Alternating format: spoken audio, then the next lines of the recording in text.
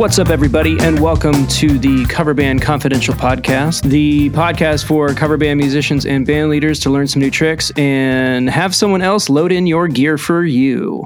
Here in Atlanta, Georgia, this is Adam Johnson. Dan Ray coming to you from Greensboro, North Carolina. What's up, Dan? Oh, not a whole lot. Not a whole lot. Had a week off here. It's pretty amazing. Yep. I'll tell you, I'm bringing in a B drummer. All right, so we're working subs in. And he's but he's gonna be my regular sub. He's not in a regular gig right now. He's available, and I'm just finding that it's very, when you've got a guy who's your guy and you're used to his groove. Yep. Another groove that is a perfectly acceptable groove is it's just hard to get your head around.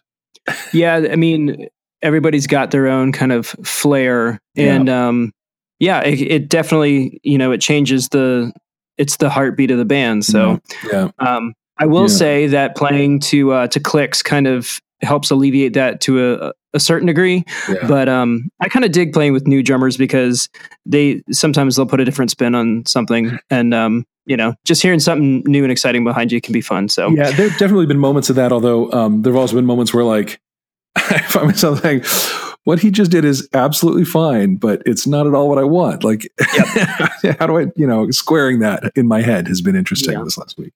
Yeah, working people in can be a real exercise. And it just hopefully you find that you value your main guys more, instead of the other way around. When a sub comes in and completely, outshines your main dude, then he's got problems. So That's right.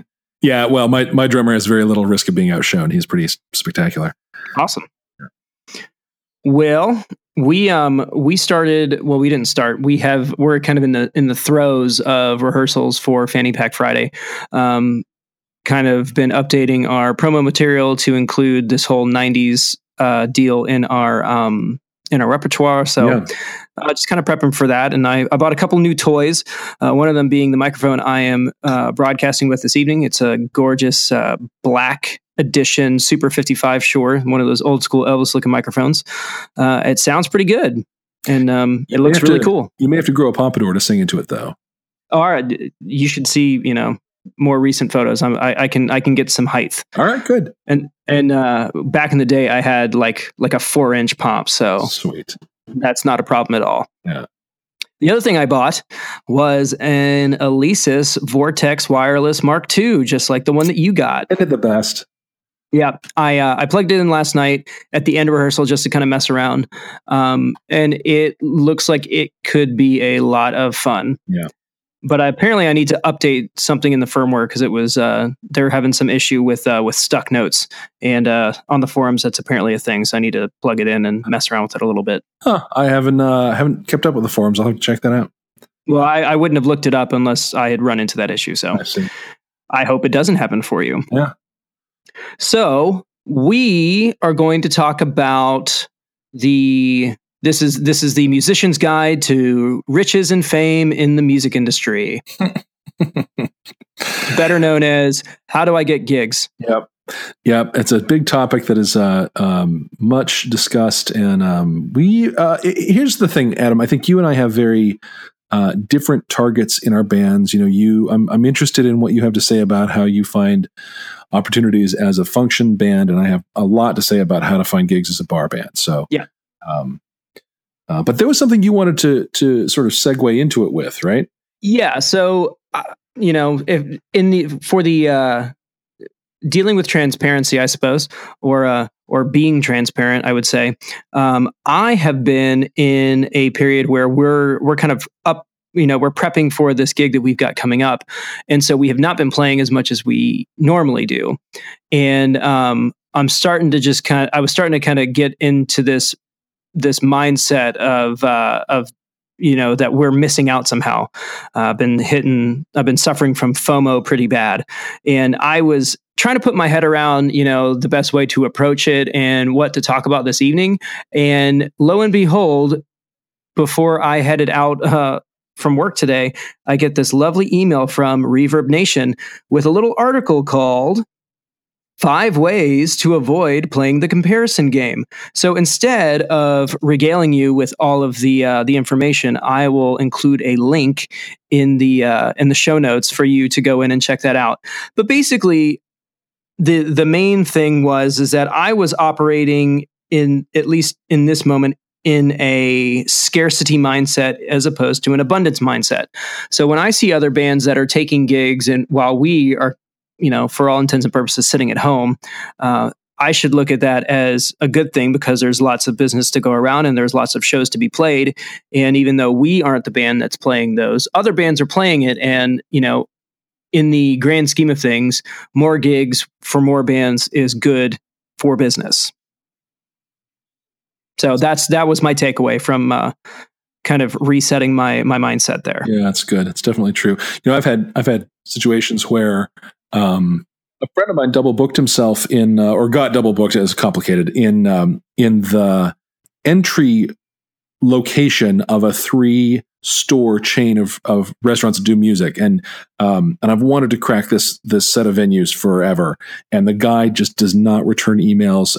There's like no way to get him, and so then I heard, like, this guy, a friend of mine, has a gig there but can't make it, and he reached out to me to say, could we take it? And we could, and he was going to put us in for it. It was like going to be a slam dunk, and then it turned out, like, a local guy who is very prominent and plays in all of those all the time, like, texted the dude that you can't get a hold of and grabbed that gig before my friend could even put us in for it. And it was like, what does that guy need with another gig? He's playing every night. I had that whole moment of, like, I deserved that. It got taken from me, like a very unproductive path to go down about it. And, at some point, you just kind of have to look at it as a marketplace that has inventory that you're in competition for, and that's a healthy thing. And just like you said, the more I see other bands playing, I can choose to respond to that with jealousy and with, that should have been mine, or I can choose to call it, my scene being thriving and growing, and one's going to leave me with a positive experience of life, and the other not so much. Yeah, I mean, for me, it's it's a self-doubt thing for me. So, the band's been quiet for 3 weeks, and it makes me feel like I start that internal dialogue that, like, somehow the momentum is over, and we're gonna get together and it's gonna be terrible. And then we got together and rehearsed last night and had a bunch of fun, and I was like, oh, this is actually, like, we're going to be okay. And it's not like we aren't going to be okay. It's just, me telling myself, all the stuff that, you tell yourself when when you're in a weak spot, Yeah. It's part of why conversations like this and, online groups for band folk, I think, are so important, because we left to my own devices, I'm going to go to a negative place when things like that happen. And right. And it's not like you and I are we're experiencing these feelings in a vacuum. So, this is for everybody. And maybe you listen to this and you go, wow, that guy's got issues. Get in line. My therapist would agree with you. Yeah. I'm keeping her lights on. So let's do the old switcheroo and talk about how we make big bucks playing music. Well, Dan, yeah, take it away, Dan. Big bucks at $100 a head. The Clanky Lincolns is fundamentally a bar band. We're working on transitioning into weddings. We've done some private parties and some corporate events, and did a party for the Junior League a few months back. That was bonkers, by the way. I don't know if you ever played for the Junior League. Those ladies know how to party. It's by the end of the night, we were hip deep in drunk white ladies. It was incredible. But primarily we're a bar band, and that's really where we focused. And our strategy was to get first gigs in a whole lot of places and really impress the people and get on rotation. And, I sent out emails. I must have sent emails to 100 venues. Any guess at my response rate? Any guess? I think the average for email blasts or those kinds of things is somewhere south of 14%. Well, mine was way south of 14%. I heard back from one venue to say, "Hey, we're not booking now." But it was like I celebrated that one response. You wouldn't believe I danced around. And someone's alive out there. My emails all actually went. I hear a lot of people, you're trying to use email as their means of first contact and their means of keeping up contact. And I am here to tell you that does not work.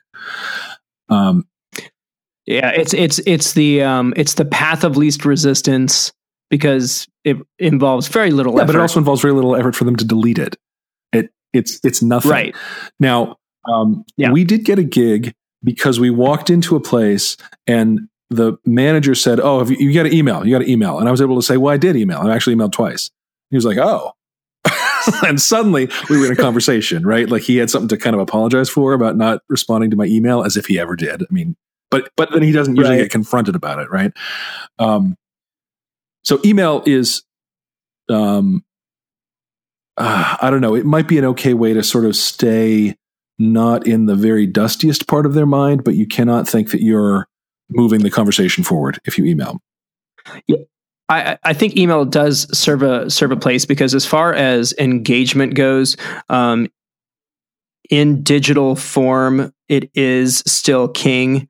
All the statistics. I mean, I work in an organization that utilizes email campaigns pretty extensively, and the metrics do back that up. But it's by no stretch, a replacement for, one-on-one personal communication. And I should be clear. I'm talking specifically about emailing venues to talk about gigs, right? I have an email list that is fans, and we neglected it for quite some time. It's not as big as I'd like it to be, but our open rate is in the high 70s, which is very, very good for these sorts of things.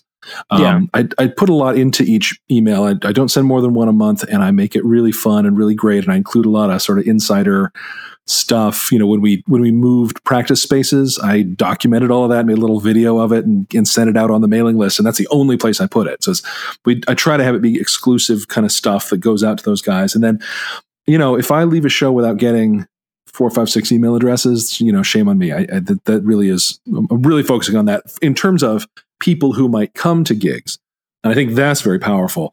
I've never gotten any traction emailing to book a gig. I just don't think that's a winner at all. The thing that we have found works is to show up in person. And I made a very nice flyer, a two-sided legal size thing that has great pictures of us and some samples out of our set list, and it's well designed and well put together. And that's better, by the way. Having a flyer is better than a business card because it's awful easy to just tuck a business card away and never think about it again. And this flyer is kind of awkward. It's legal size, right? So it doesn't even fit in your binder right. It doesn't. You have to they have to deal with it, and I want them to have to deal with it. Right.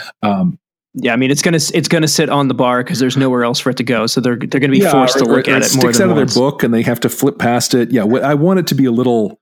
I want it to be in their face. I don't mind if it's annoying them a little bit. That's okay with me. And I have gotten our very first 2 gigs we booked. We literally walked into a place that I knew occasionally did music, but not all the time, and waited out the manager until he got done doing managey stuff. He made us sit there for about half an hour until he came over and talked to us. And typically I do this with Justin. We do this in pairs, just because it's easier to keep your spirits up. It's a little easier to sort of play off each other and keep the energy up. But we literally booked 2 dates there with a guy who'd never heard us before, and we actually hadn't played out yet. On the strength of our marketing materials, he looked at that thing and he said, "Man, nobody's doing this." Like he could tell we were serious. He could tell we were putting something into it. We weren't just guys in a garage. And it really made a difference. It booked us our first 2 gigs, and it continues to. When we walk into a venue and find the decision maker, which is crucial, and show that. Yeah, you can waste a lot of time showing up to a bar and not knowing who to talk to. or when they work. Yeah, no, listen, I have found that Saturday afternoon at about 3 is the golden time to do this because lunch is over, dinner hasn't started yet, it's pretty quiet in there, and I find that a lot of bar managers work on Saturdays. So that has been our successful time. What you want to do, here's our formula. Walk in, buy a beer, sit. Right? Sit at the bar and just be a person. Don't be there to sell, just be a couple of guys out for a beer. And then ask your bartender, say, hey, I'll show you guys do live music here. And they say, yeah, we do every week. Like, great. Who does the booking for that? And they'll say, oh, Steve, he's right over there. It's like, oh, great. Do you think we could get a minute with him? Do you think he's busy? Says, oh, no, let me grab him for you. I've had that exact interchange, I don't know, in the last year, 50 to 75 times. Then Steve comes over and you chat, however you chat with Steve, but he's the guy you give the form to. He's the guy with the calendar. Ideally, you want to think through, if you remember back in our branding episode, we talked about, the words you use to describe your band are critical, and you need to have basically an elevator pitch that says what you are and what you do and why you're different from the 50 other bands he's talked to in the last month.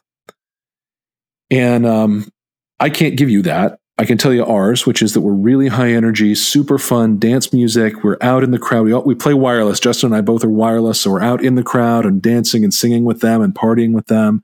We're, people come away feeling like they were part of the party. Like we don't play music to them. We embrace the people, and everybody leaves having had a great time. And that's who we are. And we can keep a crowd there all night long, keep them dancing, keep them drinking. Our people come and eat. It's great for everybody. Yeah, and that's a solid plan. That's basically our pitch, and it's the first times we did it speculating that it was going to go that way, and now we have a track record. That's actually how it goes. We're really confident delivering on that. So, a lot of times, what the bar guy is going to say, or girl is going to say, is, email me some samples. Email. You have a Facebook, something like that I can look at. Yeah. Here's what I have done. Yeah. I have walked in at that point. He didn't notice, but I've walked in with my iPad with videos of us all queued up and ready to go. And I pull it out and I show them videos of us right there. And oftentimes in a bar, even at 3, it's hard to hear what we sound like on an iPad. But it doesn't matter. They can see that we've been on a stage with real lights and real people dancing around us. And it gives us the kind of credibility that they're looking for. That's all they really want when they go to Facebook, is to see that we are for real. They actually don't care how we sound. That's not important to them. Yeah. Little inside tip. If you are playing in clubs, they really just want you there to keep people in the bar and to keep them drinking. How you sound, the songs you choose, the medleys or not medleys you choose to play have very little to do with whether or not the bar likes you. If you show up and people come and they drink, they like you. Yep. The rest of it is kind of incidental. Bar staff likes you if you perform well, but they're not the decision maker. So the bartenders, the bartenders are the barometer of the performance itself. Exactly. Because they have to be there. And if you can tell that they're enjoying themselves, then that's kind of my indication of whether or not we're doing a good job. I had a bartender tell me a couple of weeks ago, "Oh man, you guys make my night go by fast." That's all that matters. It's such a great piece of feedback. It's so cool. Yeah. Anyway, so there you have. So now you have, and by the way, you don't want to. The thing that turns people off from salespeople is that you can see them working to overcome your objection, right? And that they've got some argument in their pocket to take away whatever you would have to say to them to put the brakes on the sales process. So you don't want to come off like that. You don't want to, I'll check out your Facebook. Well, I'll tell you what, I got videos right here. If you'd like to just always make it an offer, not like I got you. You don't need to wait. Look right here. Yeah. Your bearing and your demeanor as you're having these conversations is absolutely critical. It's got to be. Yeah. What I would say is you have to find the perfect blend between confident and not desperate. It's somewhere in the middle. It is, in terms of, the confidence, is certainly part of it, but I will say I tend to lean toward aggressive in these conversations. I have to sort of pull myself back some. The place that I want to come from is a place of partnership, a place of understanding their needs. And, their need is to have the till ring up big at the end of the night. That is their need. And, if I can speak to that and tell them I understand that, that's really what they're looking to hear. I have, the next conversation is, all right, well, let's get out our calendars. And, that's a little bit like asking somebody to marry you. That's a little bit like, that's we're on the question now, right? Yeah. You ask somebody on a date and they go, yeah, how about right now? And that's a lot of pressure. Yeah. And I have developed a lot of grace with that kind of question, even to the point where people say, well, my calendar's all the way in the back. And I'll say, it's fine. I'll wait. Yeah. And amazingly, they almost always go, okay. And they go get their calendar. There is a real fine line about not being a total jerk when you do that. And you have to have established that you're there as a partner. You have to have established a lot of rapport to be able to pull off that sort of, pretty assertive move. What happens if you don't do that is they say, well, I'll check you out. I'll get back to you, whatever. And listen, I don't always leave this conversation with a gig. Most times I don't. All right. What you don't want to do is leave with the agreement that they're going to get back to you, because they will not get back to you. A bar manager handles 10,000 details a night, and you are not one of them. So it's not personal, and they're not being jerks. They're just, you're not going to be on their radar unless you do something to stay on their radar. Well, yeah. And you also need to be able to read the room. Like, if you do come in at your 3 p.m. slot and they're slammed or there's a lot going on, know when it's time to pull, like, thank you for your time, and maybe try again some other time. But yeah, it is very delicate, because it is it's a business proposition, and you want to make sure that you posture yourself in a way that's respectful to them, but also confident enough for them to want to partner with you, because that's what this is. It's a partnership. They're relying on you in good faith to provide a service, and you're relying on them to pay you. Yeah. I mean, and being respectful is, even though I know it would be really easy to take some of the things I've said and turn them into like alpha sales jerk moves. The other side of it is you really do. I was at a restaurant, World of Beer. Do you have World of Beer in Atlanta? We do not. It sounds pretty awesome. They have a big beer selection. The food's really good, and they do music. It's part of their thing. And so I was there just having lunch with my family on a Sunday, and I hadn't ever talked to them before, but I knew the manager's name just incidentally. So I asked my waitress if she was around, and she said, well, yeah, she's actually over at that table over there. And I was like, really? She said, yeah, it's her day off. I was like, okay, I'm not going to bother her on her day off. I want to talk to her about my band being here, but we're not doing that while she's here, like eating with her family. We're not doing that today. And, but I found out when she would be in, and I followed up later, and, that's a conversation that's ongoing. You're going to have some conversations that are going to take a few contacts and a few tries to reach and a few calls back, hopefully, and that sort of thing. The other thing that's really, really important is to stay organized about your contacts, the venues you've been into, who the contact was, their contact information, to keep a record of when you talk to them, what you talked about, because if you beat the streets the way we've been doing, you're going to end up with a Rolodex that is 100 venues long, and you're not going to remember that this one was Steve and that one was Sally. That's, so we actually use the contacts section of the Band Helper app, which has been great for that. But you don't need a tool. Spreadsheet to do fine. Yeah, just some sort of CRM system, just to maintain. You can do records. It on paper if you want, but don't count on your memory. That won't work. And then I think the last thing I'd say is that it really is relationship building is so key to this. We are now in rotation at 3 venues, 2 of which are owned by the same guy. And we played Tailgaters and just tore it up. And the woman who books there adores us and hired us for New Year's. And, we're in there. And she made darn sure that the owner of both places, Brian, was there the second time we played. He wasn't there the first time. He missed us. She told him we were phenomenal and all that, just like totally talked us up. But she said to him, you got to be here when these guys are playing this Saturday because you need to hear them because you need them in your other venue. And he came and was, great to interact with and work with and liked our show and had us at his other spot 3 weeks later. And now we're regular on both of them. And it really is about,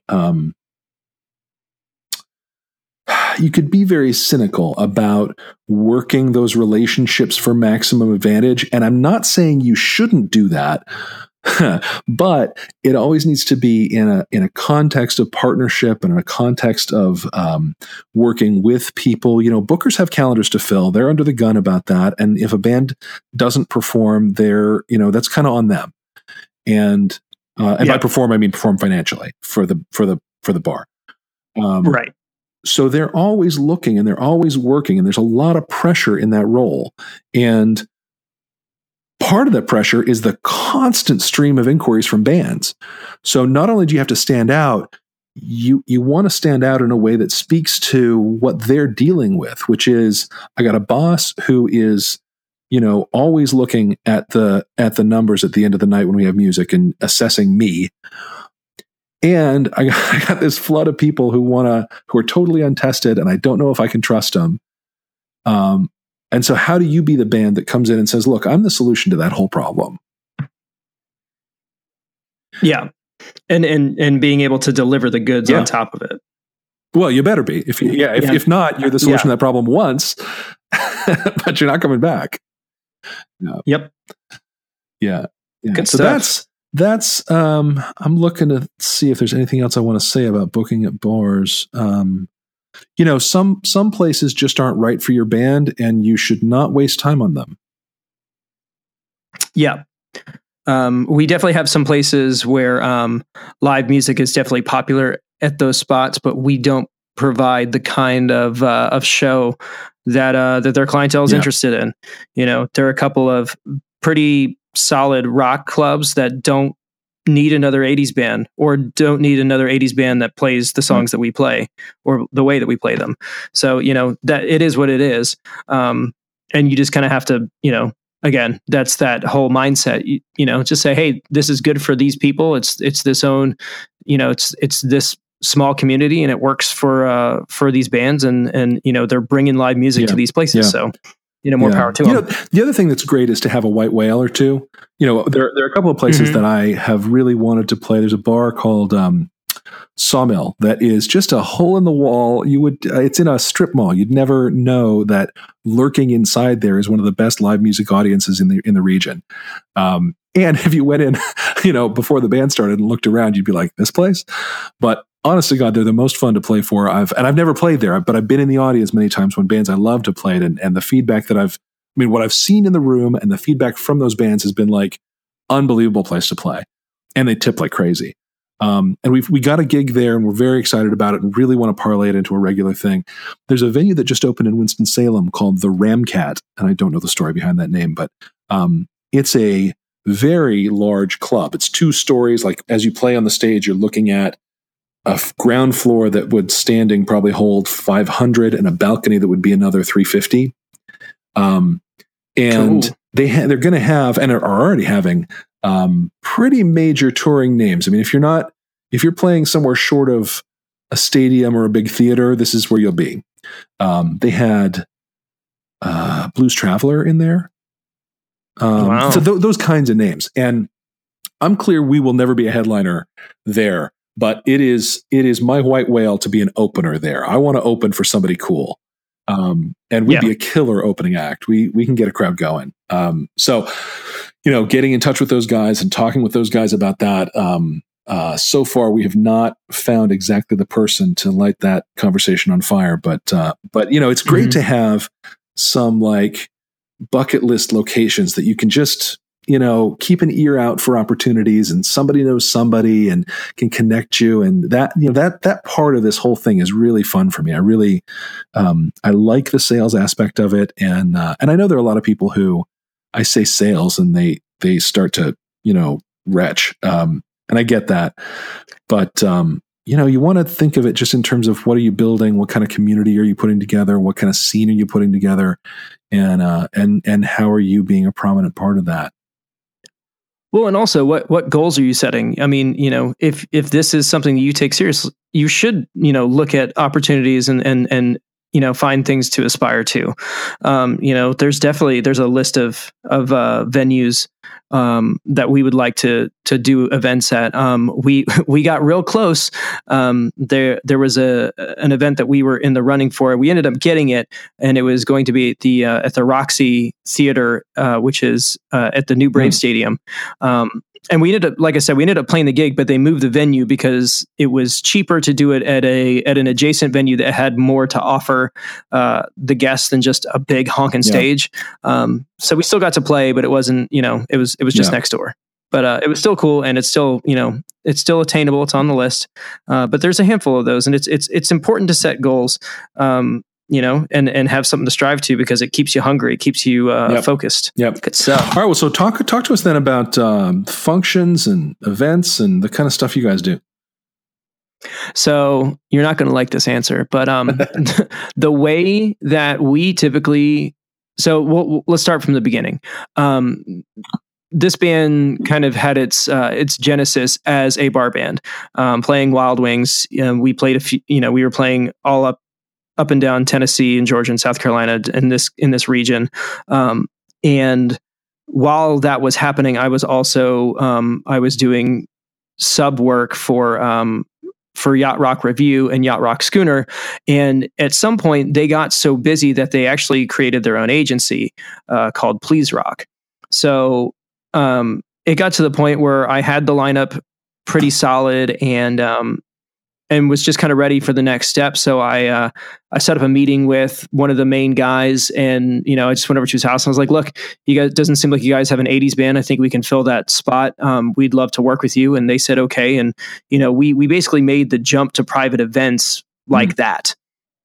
Before that, though, while playing these public events and these bar gigs, we were booking weddings.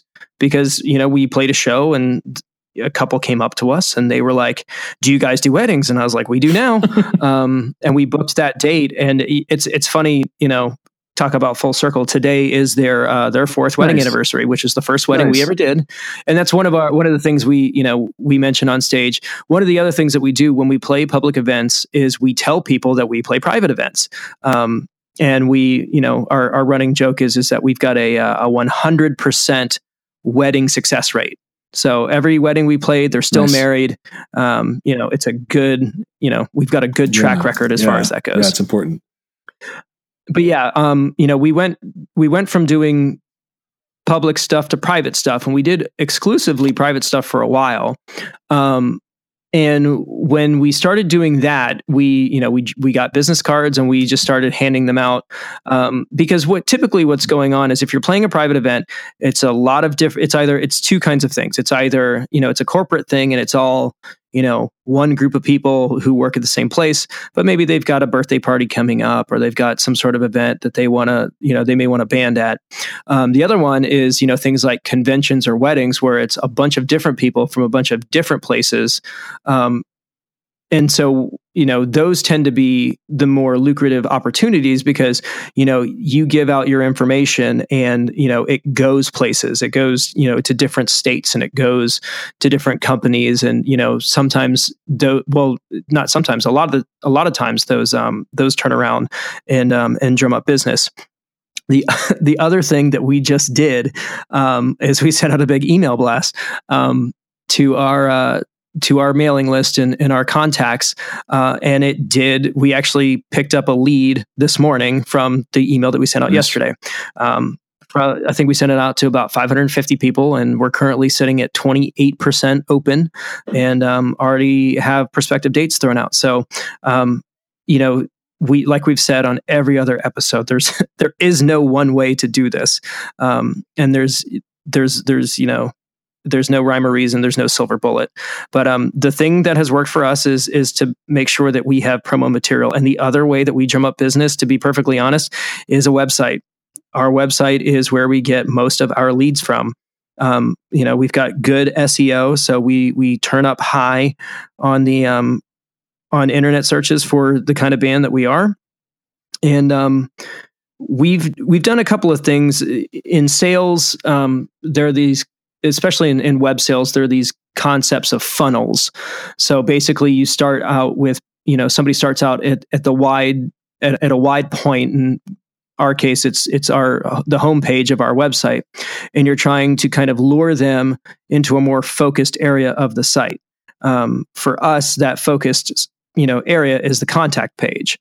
So one of the things that we did was we put in big letters, it says save $500. So sign up now to save $500 off your next booking.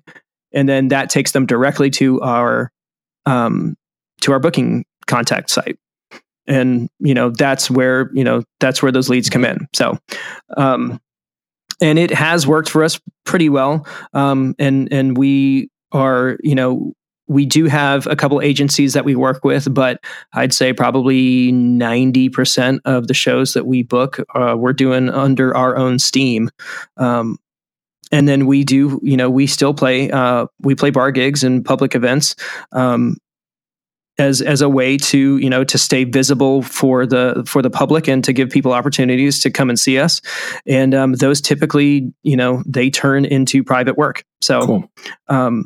Even the rough ones, like, we played a Wild Wing gig a few months back, and it was kind of like, we had played, a $3,000 date the night before, and it was just kind of like, ugh, but we picked up another gig. So, it's all worth it. You got to kind of look at it, in a holistic way.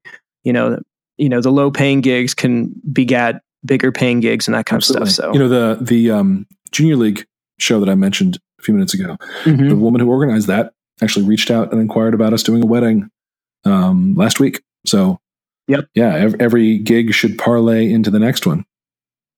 Yeah, the one that we did about a month ago, we did an event for the Georgia Trial Lawyers Association. Nice. That was at the Ritz. It was a fancy event, and it's a bunch of lawyers from a bunch of law practices all over the state. And typically, what happens is we start getting calls around the holiday season. Are you guys available? And we do. We're doing their Christmas parties for roughly what we were making for that gala.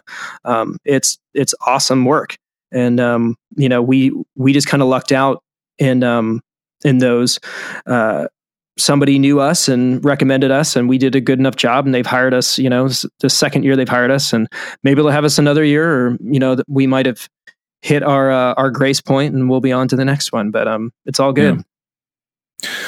Good. And then how about Gig Masters, Gig Salad, Thumbtack, all those sorts of things? How do those do for you? So we currently have a paid membership for Gig Masters and a paid version for Gig Salad. We are on Thumbtack, but we do not use it anymore. I probably have $40 or $50 in credits. I probably should just go ahead and spend them just to get them, out of the system. But we've tried Gig Masters. We tried Gig Masters probably multiple times over the 4 or 5 years we've been at this. This year has been the first year where it really has paid off. We've grossed somewhere north of 10 grand this year on Gig Masters. And really what it was is we just we kept plugging away, and we got one booking. And when we got the first booking, we got a great review. And that one begat another one. And that gave us another great review. So it gives you a little bit of momentum, and it establishes you on the platform. The one thing that we struggle with, and I think a lot of other bands struggle with on that platform, is that we are not a bargain basement product. Right.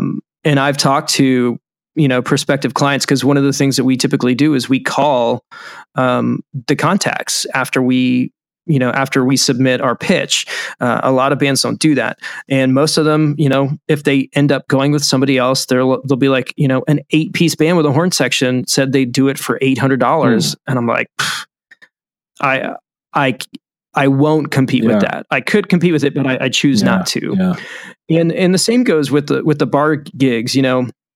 We will typically play a gig for a venue at the agreed upon price the first time, but we will negotiate in the future. And some venues, that means that we don't play there very often. But I think that's one of the, a lot of people ask, hey, how do you get to a certain price point? And the fact of the matter is that you set a price and you stick to it. So, we played a gig at a bar around here, and, we crushed it. We gave them the top dollar experience with our show, and they're like, we'd love to have you back. And I said, we'd love to come back, but unfortunately, saying yes to you means turning down private work, and we're making X amount, doing these private events, and we really can't do this for less than, the price that we said. And he said, we can't really do that right now. We'll have to get back to you. And it sat for 8 months. And we were busy. It wasn't that big of a deal, but 8 months later, he emailed me back and he was like, we're ready to do this. Here's this is agreed upon price. Let's go ahead and book some dates. And we've been back. So, sticking to your guns, and sometimes, saying no to work can work to your advantage. Yeah. It's kind of a weird question. How do you get to a price point? You assert a price point. That's how you get there. Yeah. It is what the market will bear. And, and pricing does vary. I have a minimum that I can pay all my guys, and we will do something for that rate if we really think it'll make an impact, business wise. But, a lot of times sometimes the juice isn't worth the squeeze, or, I can't get all my guys out there. It really hurts when, the money's good, but like, I don't have my main guys aren't available, and, turning down work. And I had to do that in May. I was like, it was a friend of mine. I was like, look, I can't give you the product that I feel comfortable providing. So I'm going to have to pass on this date. And another band who, is in our lane got that gig over us. But, I had to let it go because we really weren't going to be able to do what we needed to do. Right. So, right.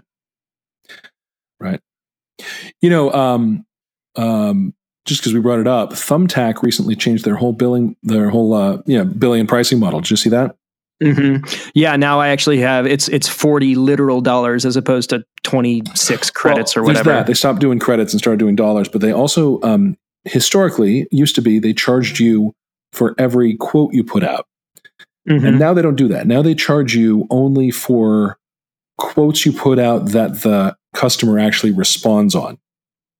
Gotcha. So does that mean they can open the quote, but if they don't call you or respond to it, it doesn't count? That's right. That's right. And before it was, if they didn't open it, then after 48 hours, they would credit it back to you. And that's still that. Yeah. They don't even charge you now. It's only when somebody responds. And I think it used to be, I know for me, when I was getting charged for every quote I put out that the person looked at, man, I was so freaking selective. I was really careful about it because I wasn't going to throw money away on something that was not going to be a fit or speculative quote or whatever. Well, and you had said that you had a really bad experience with a Thumbtack gig. Wasn't that correct? One bad experience and one fantastic experience. And batting 500 is whatever it is. But I think that probably they realized that their billing model was starving them for quotes. Yeah. And so ever since this change, I've been a lot looser about the quotes I've put out.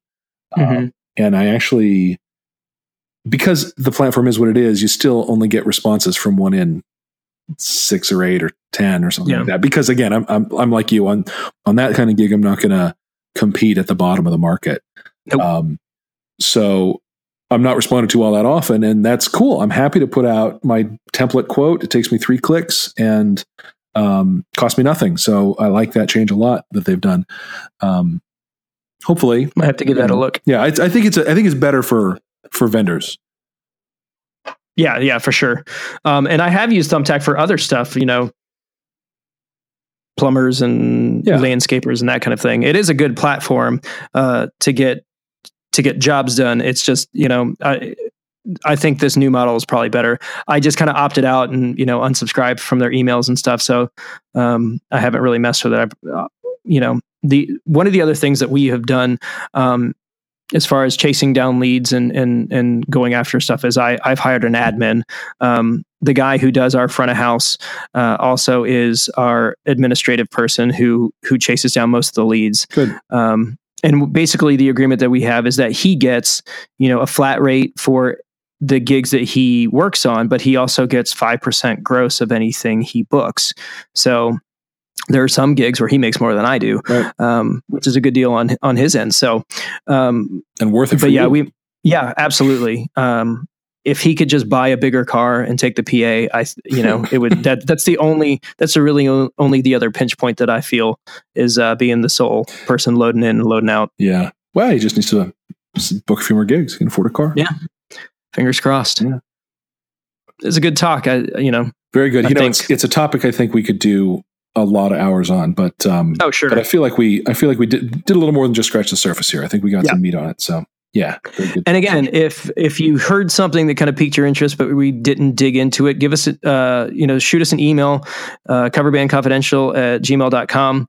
We'd love to hear from you. And also you can join the Facebook group. There's the page, but there's also a group that's a little more set up for discussion and that kind of thing. And we're always on there helping people out, and shout out to all of our new followers and members who have hit us up. Yeah.